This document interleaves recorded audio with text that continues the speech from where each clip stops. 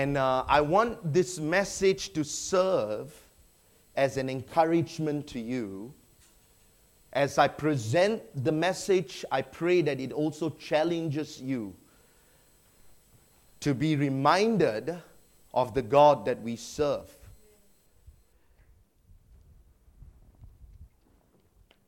Now, we know that this has been a year that we would call unprecedented. Many unexpected events have happened so far. And we have always heard the adage, the cliche, Vision 2020. But it seems that this is not what we dreamed 2020 will be like. And I declare to you that, beloved, though the government and the people may have pushed Vision 2020 to Vision 2030, I declare to you that our God and His promises doesn't change just because of circumstances. That is the confidence and the assurance we hold in our hand. That is the certainty we have that times and seasons no doubt will change, but the one constant is God and His promises. You know, it's like walking in the desert. And if you heard the term mirage, a mirage is what is known as an optical illusion.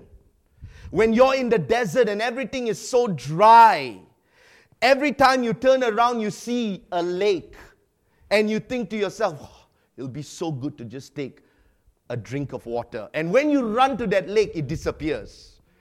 And then you look at a camel walking, and you know camels would carry water on their back, and somehow you begin to, oh, if I could only, and when you get close, the camel disappears. And so many times, like a mirage, we are presented with false hope. Things are going to get better. The world seems to portray this sense of, this comforting sense that, oh, it's only going to get better from here. But as you study the Word of God and as you study Scripture, it seems to me that is so false by nature, because the Bible does say that in the last days, perilous times will come. Times are going to get even more trying. Times are going to get tougher. We are going to face greater hardship in life. But in Jesus, we have the assurance to come out victoriously. And so I'm not here to present a mirage to you, a false hope, and tell you, oh, things are just going to get better. I'm not basing my point this morning on an optical illusion. I am basing my entire sermon on the facts and the promises God has provided us with. And amongst the many other missions that Jesus came to fulfill, one of the missions He came to proclaim is the year of favor. Luke chapter 4, I want you to look at this passage with me. We have been back and forth on this text, and we're going to close it off today with the final statement that the Bible says Jesus came to do. And it says, the Spirit of the Lord is upon me, because He has anointed me to preach the gospel to the poor. He has sent me to heal the brokenhearted, which we talked about a few weeks ago, to proclaim liberty to the captive and recovery of sight to the blind, and to set at liberty those who are oppressed, which we spoke about last week. And then today, the Bible says to proclaim the acceptable year of the Lord. Now, in the New International Version, it says to proclaim the year of the Lord's favor. And so that's what I want to talk to you about, because we know that Jesus came to overcome slavery and bondage. We've heard sermons on that. We've heard the message that Jesus has come to bring deliverance to us, that we no longer have to be a slave to sin. We no longer have to stay in bondage to sin, but He has made a way of escape. But this morning we find that Jesus takes it a step further. He doesn't just concern Himself with the current, with the temporary, with the immediate. It seems to me that Jesus is also constantly concerned about our future. He didn't just deliver us to let us float around with no purpose. The Bible says to proclaim the year of the Lord simply means that you and I in this place have destiny in Jesus. So what does this mean? What does the year of the Lord mean? According to the Hebrew calendar and according to the Hebrew custom, the year of the Lord simply meant a season when the Hebrew slaves were set free. They were in bondage. They were in debt. And there came a time where after a certain number of years, the Bible calls it the year of the Lord, in which they were forgiven of their debt. And I want to home in on this, they were restored of all that was taken away from them. So the point we are establishing here is we're not far from the reality that when the Bible commands the year of the Lord, it simply speaks of a time of restoration. It speaks of a time that God begins to show His grace upon His children. They are forgiven, they are delivered, they are set free, no longer in bondage. But it also goes on to reveal that whatever has been taken will be restored. And I'm going to talk about that at the end of the message. But you can write this scripture down and read it at your own time. Leviticus 25, 8 through 13 refers to the year of the Lord. And so Jesus came and His ministry was threefold. He came to proclaim this good news. And this is relevant to us today, that God in His nature came to restore and deliver regardless of what season we're going through, beloved. God is still in the business of restoring. In 1831, there was a time in the U.S. known as the potato famine, where the Red Indians, the Native Americans basically, began to die of starvation. There came a point in their life when they began to find that there was no food for them to eat. Diseases were on the rise. Starvation and severe winter costed them about 4,000 innocent lives. And interestingly, many of these known as the Choctaws, C-H-O-C, I know chocolate, there's a Choctaws, C-H-O-C-T-A-W-S, so it has to be Choctaws. And thousands of other Native Americans were killed in what is known as the Indian Holocaust. Listen very carefully to the story. Now, 16 years after they arrived Oklahoma, and after facing the season of famine, they called it, a Holocaust, they came to a place at that time where they heard of families that were struggling in Ireland due to the potato famine.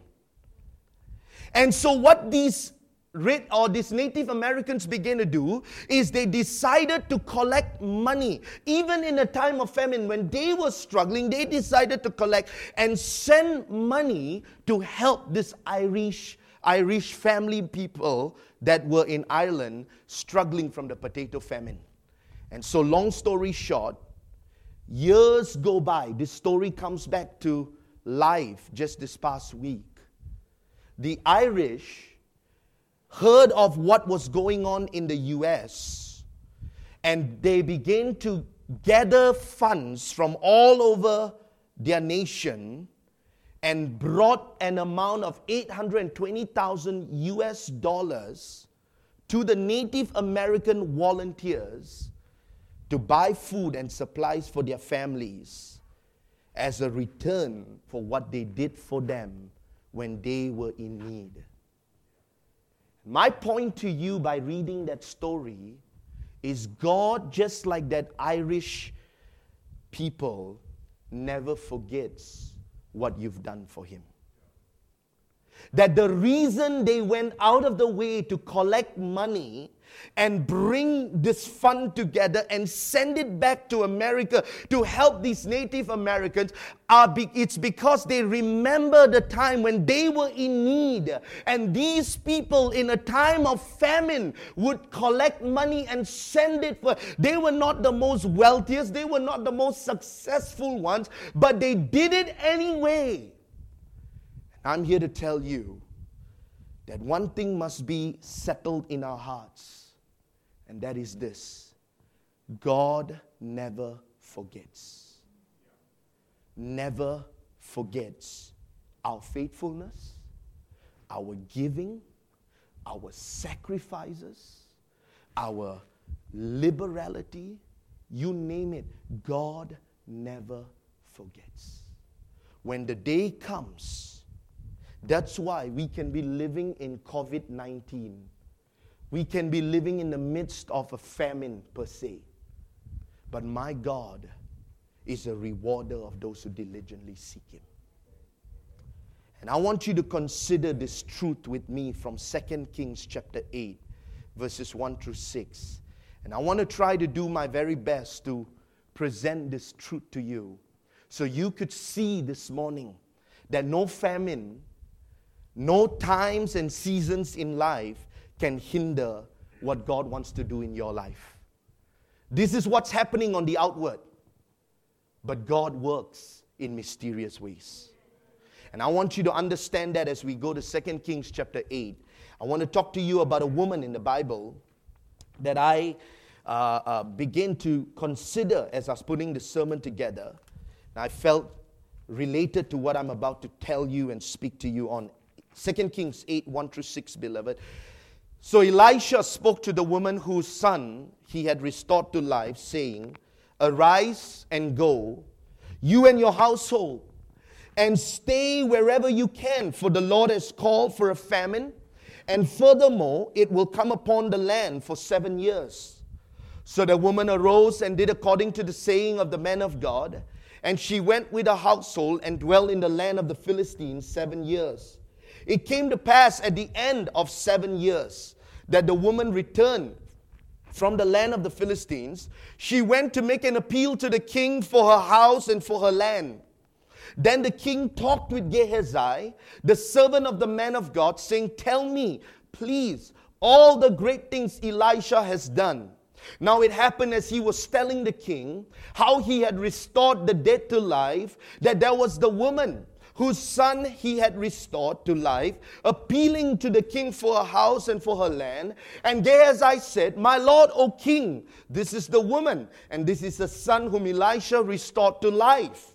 And when the king asked the woman, she told him. So the king appointed a certain officer for her, saying, Restore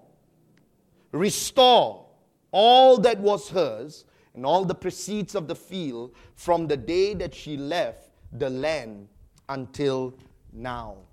So here we find a story that carries with it the tune that God never forgets the labor of his saints.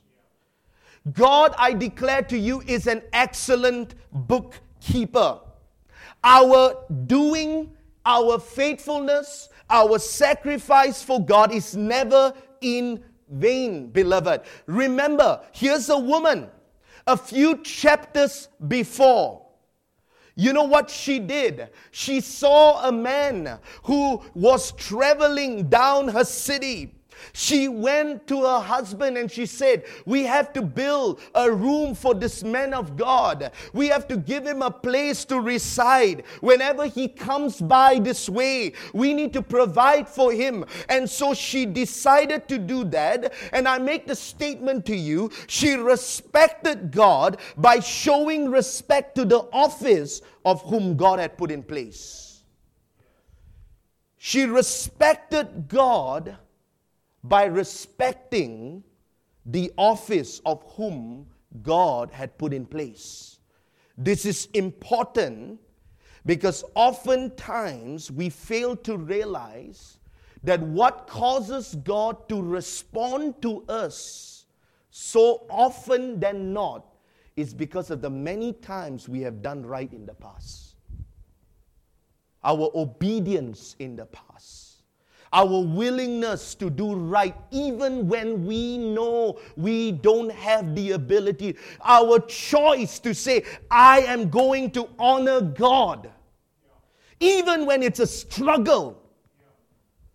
That right here brought to pass what all that we're going to read in this text. And we're going to see that brought to pass the outcome down the road in this woman's life. Years have gone on now. Elisha has restored her son to life. A famine now is coming. So the story that we read here assures us that God always remembers. This is when we begin to realize that this woman who is a Shunammite woman, the Bible calls her the woman from Shunem. This woman right here is going to experience a famine for 7 years in the land of Shunem. Now, some of us don't realize what a famine is. Because if you look at us, we don't even come close to famine. We don't even know how to spell famine. Let me be very honest with you. Famine in those days would kill you. Starvation, shortage of food, nowhere to get any form of, food to consume. It was a season of drought. It was a time when the land will produce no fruit, no ground, nothing. The land would produce nothing because somehow the weather was never conducive. There was a drought, there was a famine. And all that she was going to face. Can you imagine with me a famine would kill her whole family, her children. You remember, her son was prophesied by Elisha. She was desiring to have a son. And this prophet came to her, and when she saw that she had prepared a room, he turned around and asked her, "What can I do for you?" Gehazi came back and said, she wants a child. And said, by this time, so and so, you will have a child. And in this famine, I declare to you, beloved, that just like in this woman's case, God's promises will remain unchanged for us. That means whatever you find in this book that was relevant for us 10, 20, 30, 40, 50 years ago will still remain relevant today. God never changes His promise just because circumstances have changed.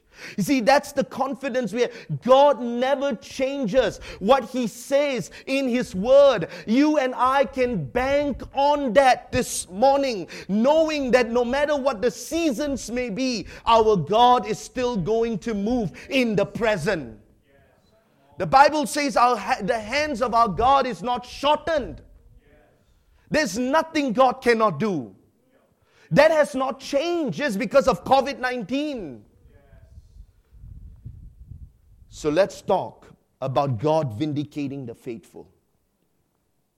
Because in this text, I find God protecting and I find God preparing this woman to remove her from trouble.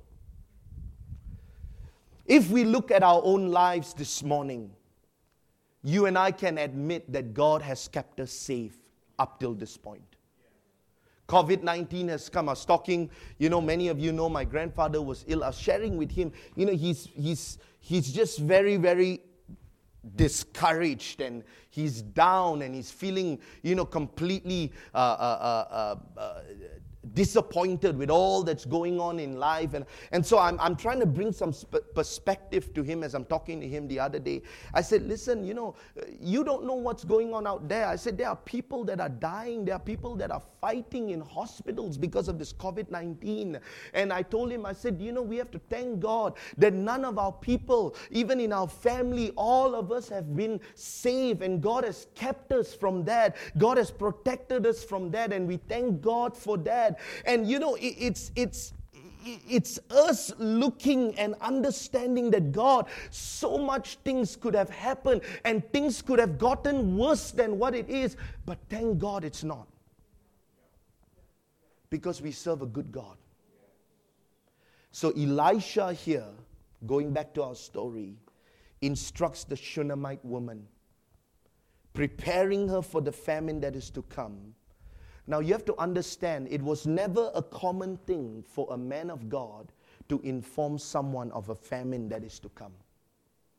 It was not common in biblical times that there would be information provided. In many instances, you can read about the famines in the Bible. It happens suddenly. There's no 6 months in advance preparation. There's no 1 year in advance preparation. There was nothing. But for Elisha to call this woman, you have to wonder what was so unique about this woman that Elisha would actually make it known to her to protect her from the effects of a famine. That in the case of famine, I told you just now, a stage of severe hunger, her family, she would have not survived. And here we find that the words of Elisha are protecting her. She moved to the land of the Philistines. The Bible says in verses 2, and she went with her household and dwelt in the land. Her family and her, all of them began to move to the land of the Philistines. I declare to you, though it may seem discomforting, though it may seem like a discomfort, it may seem like the move is an inconvenience, but her response to obedience. How many of us can take advice from the man of God and from the Word of God? That protects you. We may say, oh, what can you tell me? I'll tell you, a lot of time God speaks through the man of God. This is how God functions. This is what Elisha, his words at that point of time brought protection to her family. It may not be the most flowery words to the ears. You've got to leave your country. You've got to leave your land. You've got to leave everything behind. You've got to go to the land of the Philistines. But I declare to you, beloved, that there's a profound truth here, and I want you to catch this. In the times of famine, can I ask you something? Has God ceased giving you direction? All through this time, you've been hearing the preaching of God's word. God has been faithful to give you direction. God has shown you what you pray, lay hold of God, do the right thing. God has not ceased in giving you direction. Just like this woman right here, God gave her direction. This is what's so needed in the time of famine. We need to hear from God. We need to receive direction from God. We live in a very self-reliant generation where Google answers everything. And that's why we have so much problems today. Because there's no follow-through. There are moments of discomfort. Genesis 12, 1-3, the Bible says, now the Lord had said to Abraham, get out of your country, from your family and from your father's house to a land that I will show you. I will make you a great nation. I will bless you, make your name great, and you shall be a blessing. I will bless those who bless you. I will curse him who curses you. And in you all the families of the earth shall be blessed. Abraham, you got to leave. You can't stay here anymore. You can't remain here. I know you're comfortable. I know that this is something you've been doing for a long time, but it's time for you to carry on and move on, Abraham. Abraham's call to leave was a call to leave his comfort zone. God will often challenge us to change our ways, depart from the way we have been doing things. Maybe we have been just giving into things that somehow promote self-reliance, pride, arrogance. And God is teaching us, you need to learn to humble yourself. You need to listen to advice. Cultural prejudices, bias, we're unwilling to let go of. We feel so secured and protected in those environments. I make a statement to you. Oftentimes the blessing of God involves leaving a comfort zone to step into His promise. Doing things differently. You know, God is always challenging us to become better Christians, to grow in our faith, to mature. Here's a woman right here. The last thing she needs to hear after hearing of a time where there's going to be starvation, shortage, nothing for them to look forward to. The last thing she wants to hear is leave the country and go somewhere else.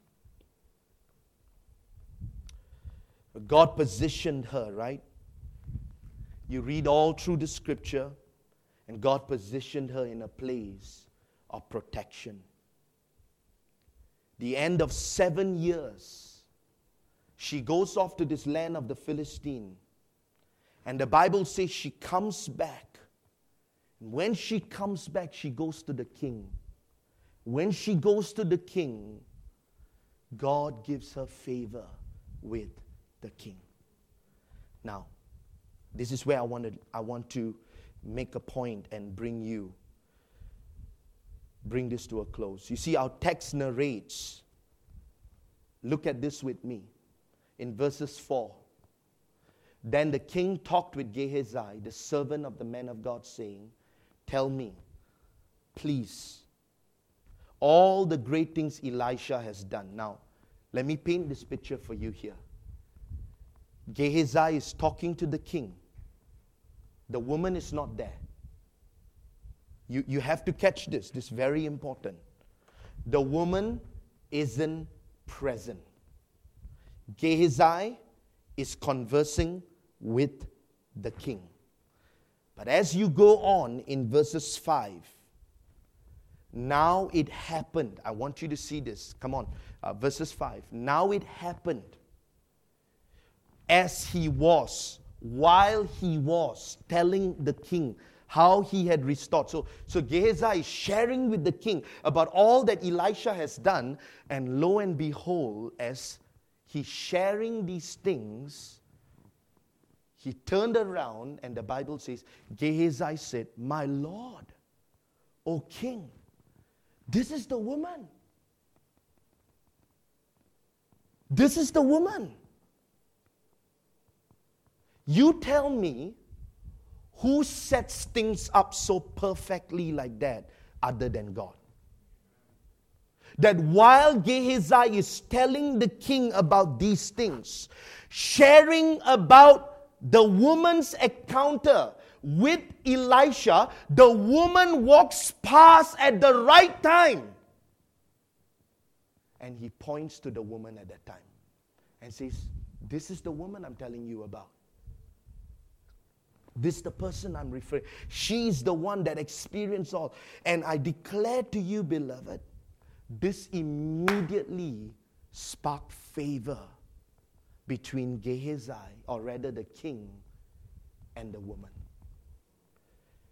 That only God can set something so profound as that Position it in such a way. Let me declare to you, beloved, there have been so many encounters I've had with God in the same manner, being put in the right place. I remember many years ago when we were trying to get the licenses on this building. For whatever reason, I'm in prayer that morning. And I said, God, I'm just tired, God. You know, we were renovating. I'm running to MPSG. I'm coming back. All these runarounds. I was just tired. I said, God, that morning I began to pray. I said, God, I'm just tired. You need to tell me what to do. And I felt God beginning to show me that I need to go into the office. Go to MPSG. And so what happened at that time, that very morning I got up, I left prayer, and I straight drove to MPSJ. I went up to the office, and my wife is my witness. She followed me at that time. I stood there, and as I was standing there, this lady has been delaying our process. She said, come back in 2 weeks, come back in 3 weeks, and we'll get it signed. The president has to sign, and blah, blah, blah, blah. She went on. And so as I'm standing there, the director walks out. He's the topmost person in that department. He saw me, sir, what are you doing here? I said, oh, no, I came to see her. And he says, oh, okay, what for? So I said, no, I just needed her to give me the document. I just came to check if the document was ready. I knew it wasn't ready. Because she already told me a week before, it'll take 2 to 3 weeks. But if you know anything about your pastor, I don't wait in a lot of this stuff. That's how we get things done. We push for it. And so I know my limit, and so I kind of pushed through. I said, no, I came to see her. I was very polite with him, and he says, oh, okay. And so he walked out. And then he came back in again. He says, are you still waiting? I say, yeah. And so he says, give me a second. He went to her, and I don't know what he said. And then he came out. He says, sir, you go and have a coffee.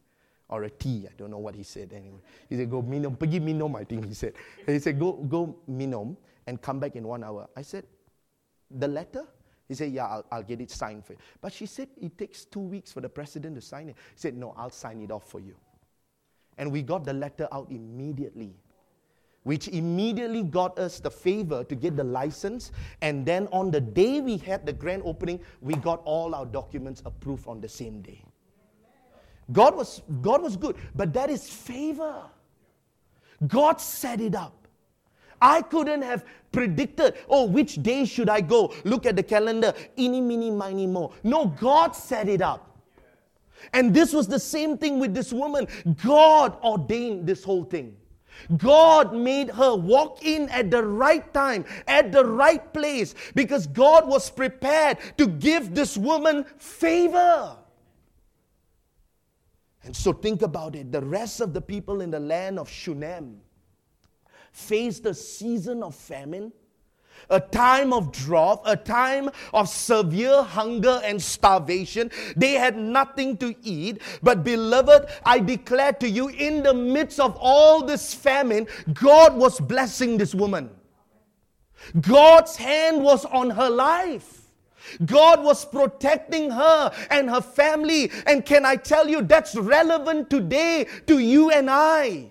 That God protects us. I walk into the hospital and I see people lying on the bed sick, and I begin to wonder, God, we pray, we believe you for a miracle, but how many of us, we take our health for granted?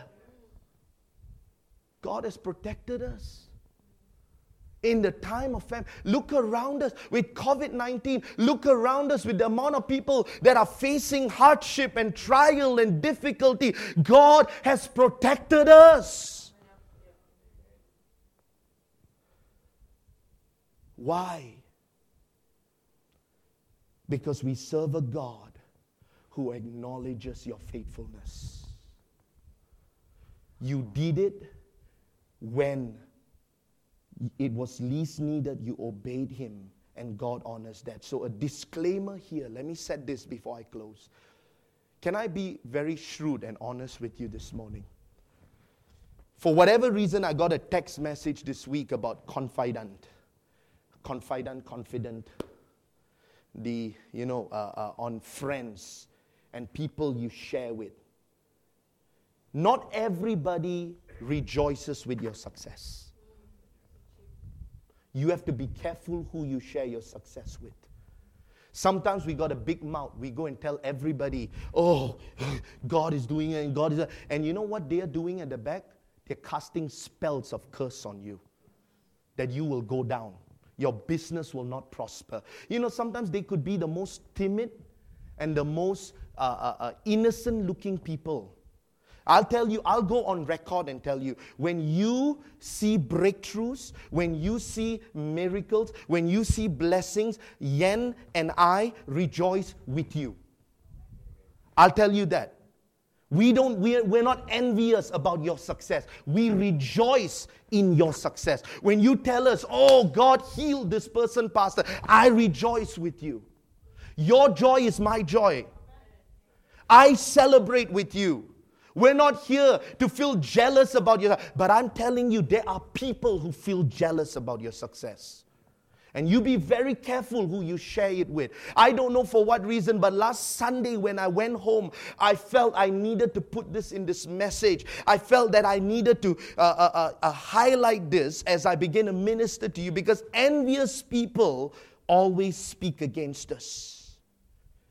This is a perfect image. You see this, Gehazi. Gehazi, if you read all through later on down the scripture, Gehazi was a greedy man. He lied. He stole the blessing of his own master. This was the man we're referring to. And here in our text, somehow he's sharing with the king. And God used this. This is what we call a perfect image of God being with us in the storm. That we can be in the midst of turmoil. We can be in the midst of famine. We can be in the midst of chaos. But we see God evidently caring, protecting, providing, moving, bringing peace upon our life. That, I believe, is God's favor on His children.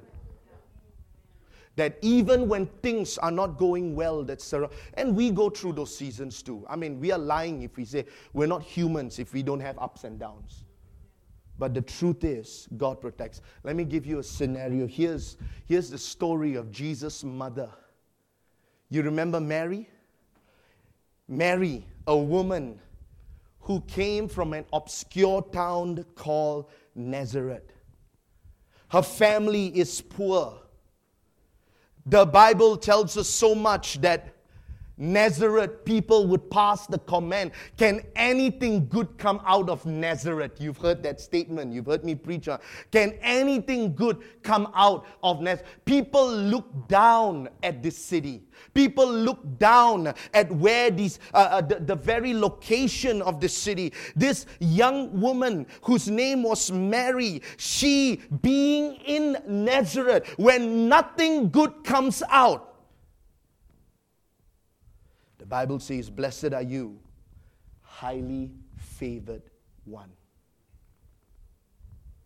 In the midst of the unknown, God picked the one out of there. What does that tell you? That tells you this morning that in all of our troubles, in all of our obscurities, in all of our trials, in all of our chaos that's going on around us, God sees who you and I are. And He can show favor even when the rest of the world says, what good can come out of Nazareth? That's the God we serve. What about Isaac? You remember Isaac, the Bible in the book of Genesis 26. He was in the city or in the land of Gerar. And in this city of Gerar, with his wife Rebekah, at this point of time there was a famine in the land.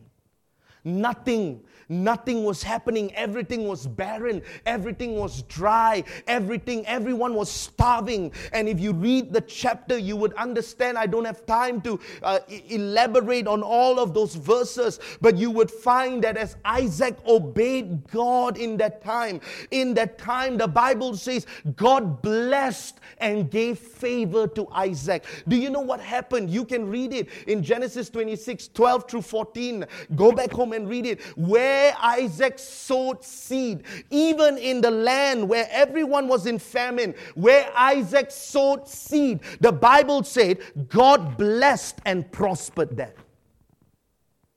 in the land of famine. How? Because God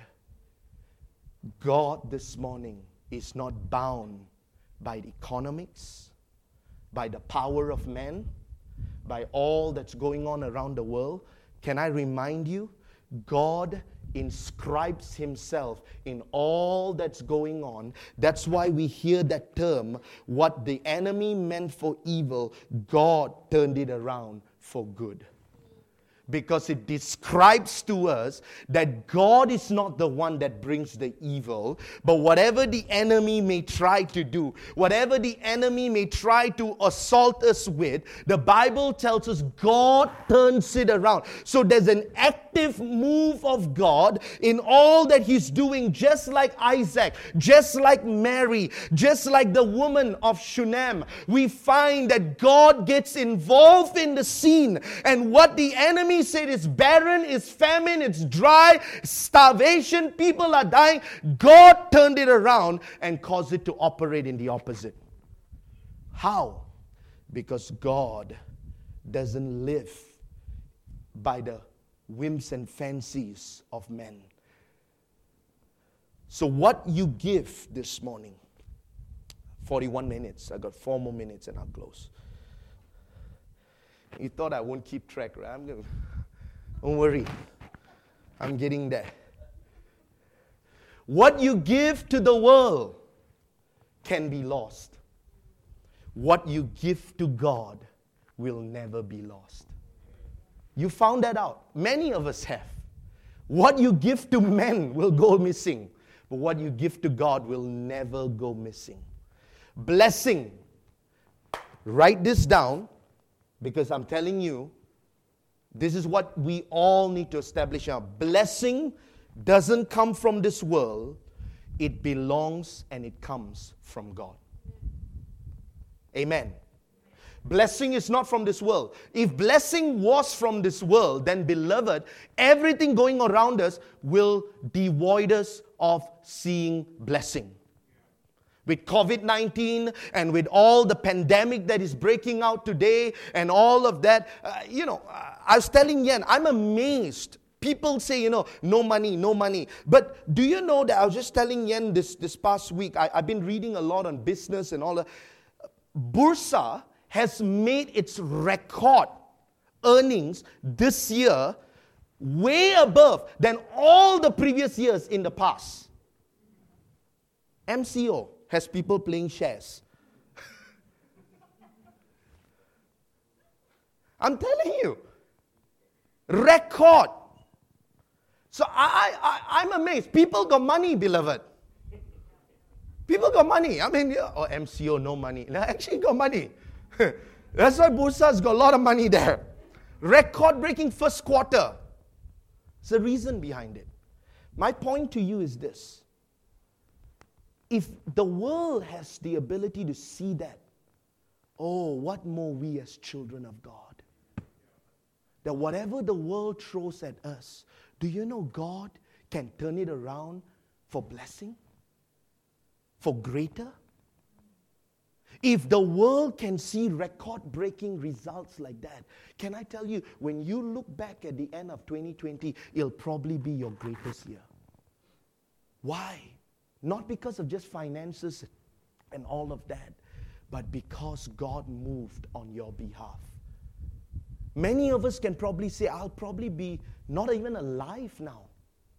Many of us will probably say, I can't even probably put food on the table, but God has been good to me. So what makes it a year of God's favor? I tell you, that we were exhausted from strength and God took over from us. That's what makes it a year. You cannot make sense of it. God just does a miracle. How did that deal come true? How did that job come true? How did this happen? How did that? It is when our energy, our talent, our resources, our ability, and we know that we are limited in our own strength, and God steps in and says, in your own logic, this will not happen, but that's what I call favor. That's what God does. That's why the Bible, He calls it a year. So here's the woman of Shunem. She cannot make sense of this. 7 years of famine. And her family is still taken care of, provided for, have a roof over their head, have food on the table. That's favor. That's favor when the rest of the world and God still protects you. This is a principle of life. God restored, oh my gosh, 40 seconds to go. God restored this woman with all she had lost due to the famine. She goes to the king. Let's close with this. I try to close in 2 minutes. In verses 6, when the king asked the woman, she told him, so the king appointed a certain officer for her, saying, restore all that was hers. Oh, listen, beloved. What she thought she had lost, leaving everything behind. You know, Elisha didn't tell her by leaving everything behind and coming back, you're going to get it back all in return. Elisha didn't say that. Elisha never spoke those words to her. Elisha just told her, go to the land of the Philistines. So in her mind, can you imagine? She is probably devastated. All that land we've worked for, all that soil, that hard work, the sweat, the pain, the blood, the tears we've cried, months in and months out, the roof that was over our head, our children's future, and my destiny and the future of my marriage. She would have thought to herself, all gone down the drain. But little did she know, 7 years later, God was going to give her back everything she lost. Not only everything she lost, but you know what is the beautiful part of God's restoration? He seems that every time when God restores, He always restores more than you bargained for. Look at this. Restore all that was hers. And all, can I have that scripture, verses 6?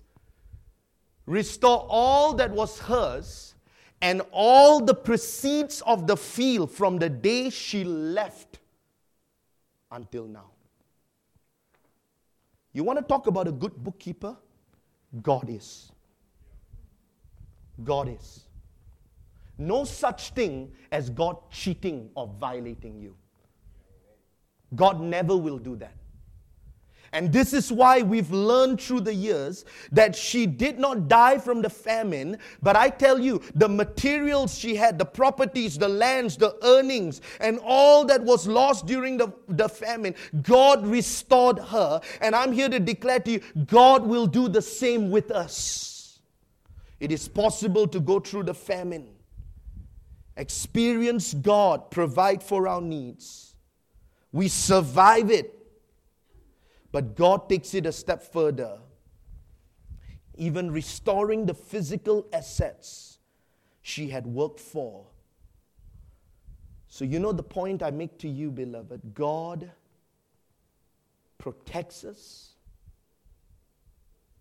but God also meets our needs by restoring us. And if you look at all through the Bible, I can tell you Job, who God restored 2 times. I can tell you the story of David, when he was fighting and he went back to his hometown. Everything that they had taken, they had ripped him off. And David went, and the Bible says God restored back. Jesus, the greatest story of restoration. They thought they killed him, threw him in a tomb, and they thought it was over.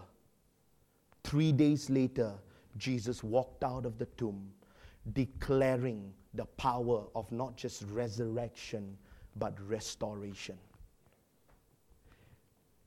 This is what God is doing with us. I want to make this statement to you as we close. God is not a taker, He's a giver. God never asks us to give what He has never been willing to give. And don't let this season this morning, beloved, whatever we're going through, whatever we're facing, right, don't let this season steal your joy, because God is going to bring unto us a great year of favor. And I don't say that lightly. I say that because God's promise is true. Not my words, but His word. That every time He restores greater. Contrary to common belief, beloved, God is able to keep His promise. I want you to bow your heads with me.